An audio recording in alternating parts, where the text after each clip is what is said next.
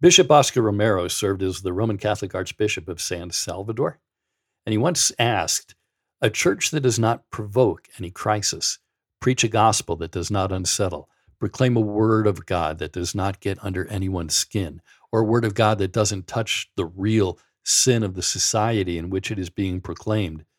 What kind of gospel is that?" And then in 1980, tragically, the military government of El Salvador assassinated Archbishop Romero.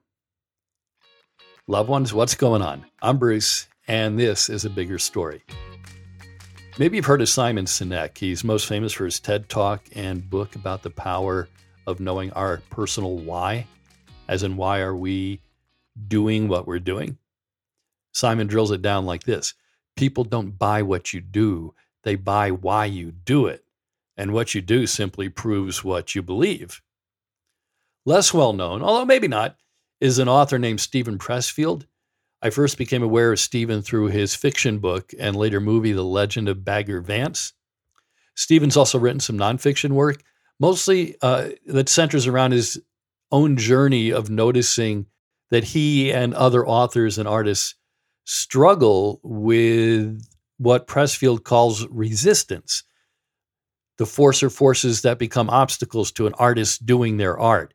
In his book, Do the Work, he writes that some resistance is internal, like fear, self-doubt, procrastination, addiction, distraction, timidity, ego, self-loathing, perfectionism.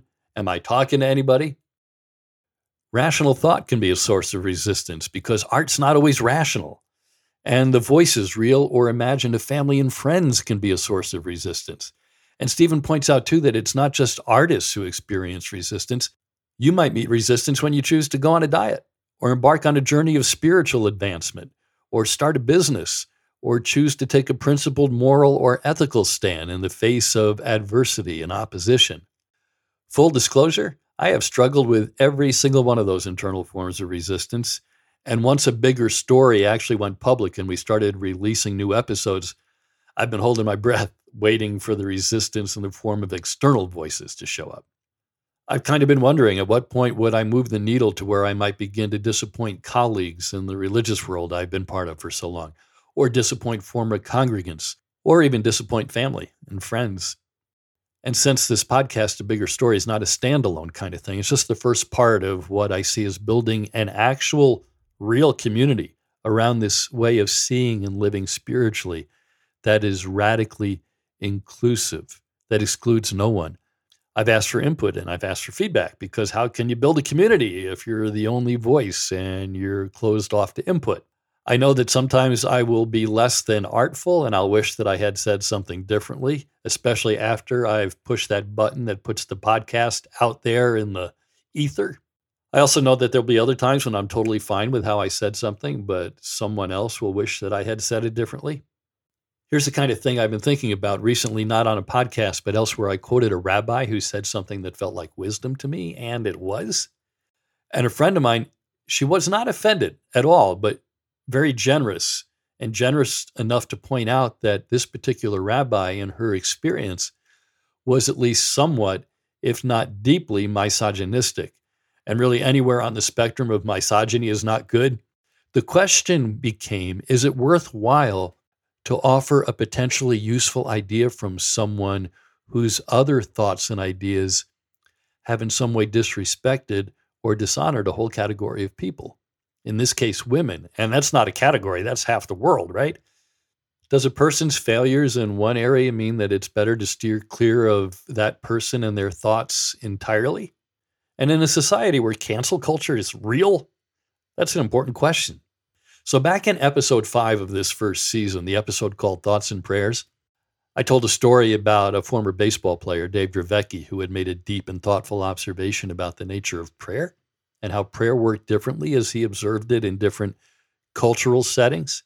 But I had this concern about sharing this wisdom from Dave Dravecky because he is or was a member of a radical right-wing group called the John Birch Society, a group so extreme and so radical that all the way back in the 1960s, leading conservatives like Barry Goldwater, William Buckley, and Ronald Reagan even worked to separate the John Birch Society from mainstream conservatism because they thought that society was filled with these crackpot conspiracy theories.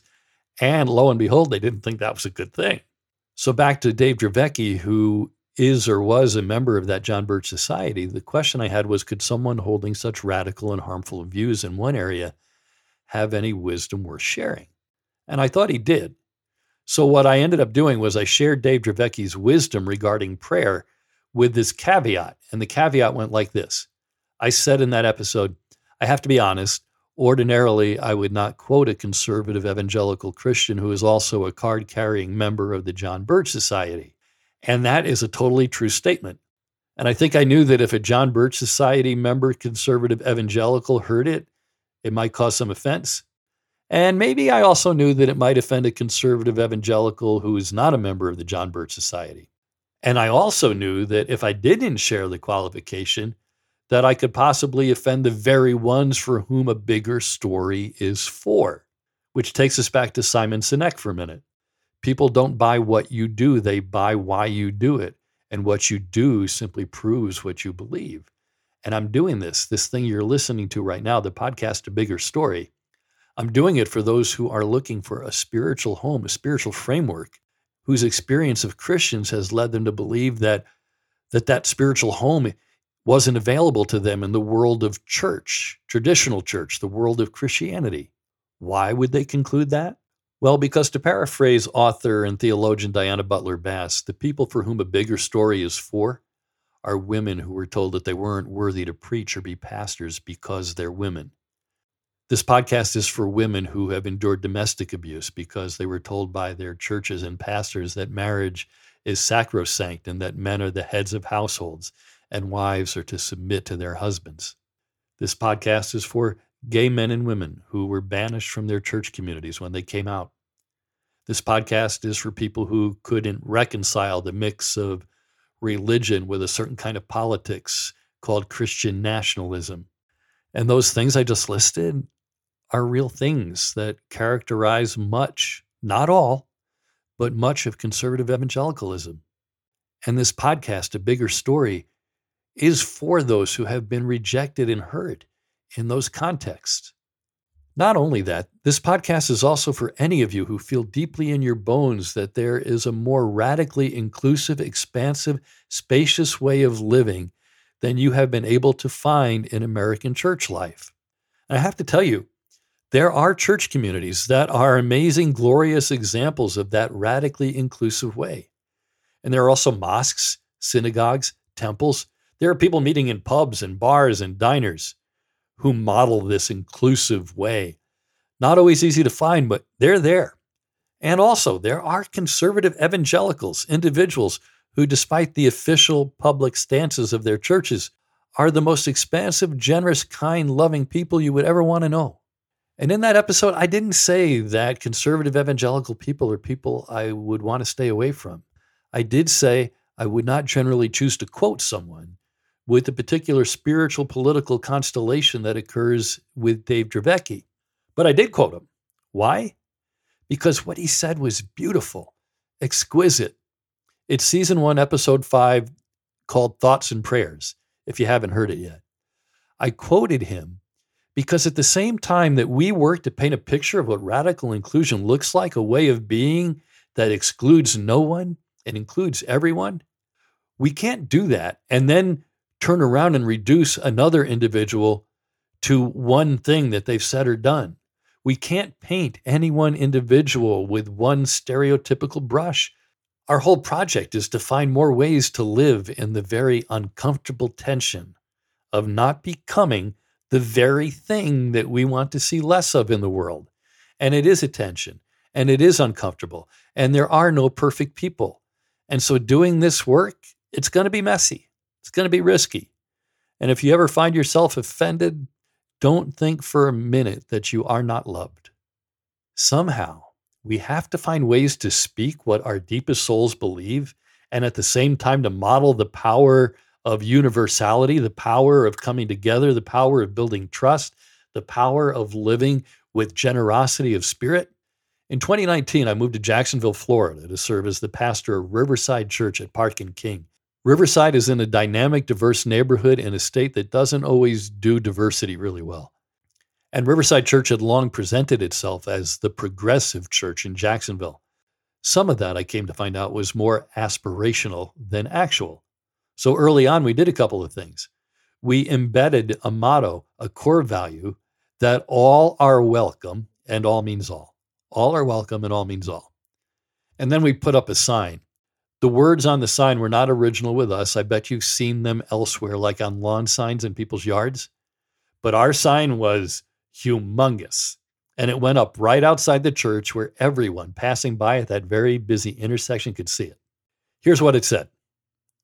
We are a church where our hearts, minds, and doors are open. Diversity is beautiful. Women's rights equal human rights. Black lives matter. Science is real. Muslims, Jews, atheists, all are our neighbors. No human is illegal. Love is love. All are welcome, and all means all. And I believe that one act of declaring ourselves did more than any other single thing to reverse decades of membership decline in that church. People in that neighborhood who long ago had determined that we were just a sleepy church where they would not be welcome, they couldn't resist walking in after seeing that sign, walking in, checking us out, just to see if what we were saying about ourselves was true. And that, by the way, I believe is what people of generous, loving spirit, people of hope, are looking for. And we met with resistance, and we called the resistance out, and it wasn't comfortable. It was difficult. And I guess this kind of work always is. It's why Archbishop of San Salvador, Oscar Romero, asked that question. A church that does not provoke any crisis, preach a gospel that does not unsettle, proclaim a word of God that does not get under anyone's skin, or a word of God that does not touch the real sin of the society in which it is being proclaimed? What kind of gospel is that? And I suppose it's why the military government of El Salvador saw Archbishop Oscar Romero as a threat and assassinated him. There's always going to be resistance. But the why is bigger than the resistance. The flow of cosmic divine goodness in the universe is bigger than the resistance. And that is the why of a bigger story. Stay in touch. Even if you're bothered by what I said, stay in touch. But hopefully, too, if you're inspired by what I said, stay in touch for that reason, too. Bruce at brucecole.tv. A new podcast drops every weekday, Monday through Friday. Remember, you are loved.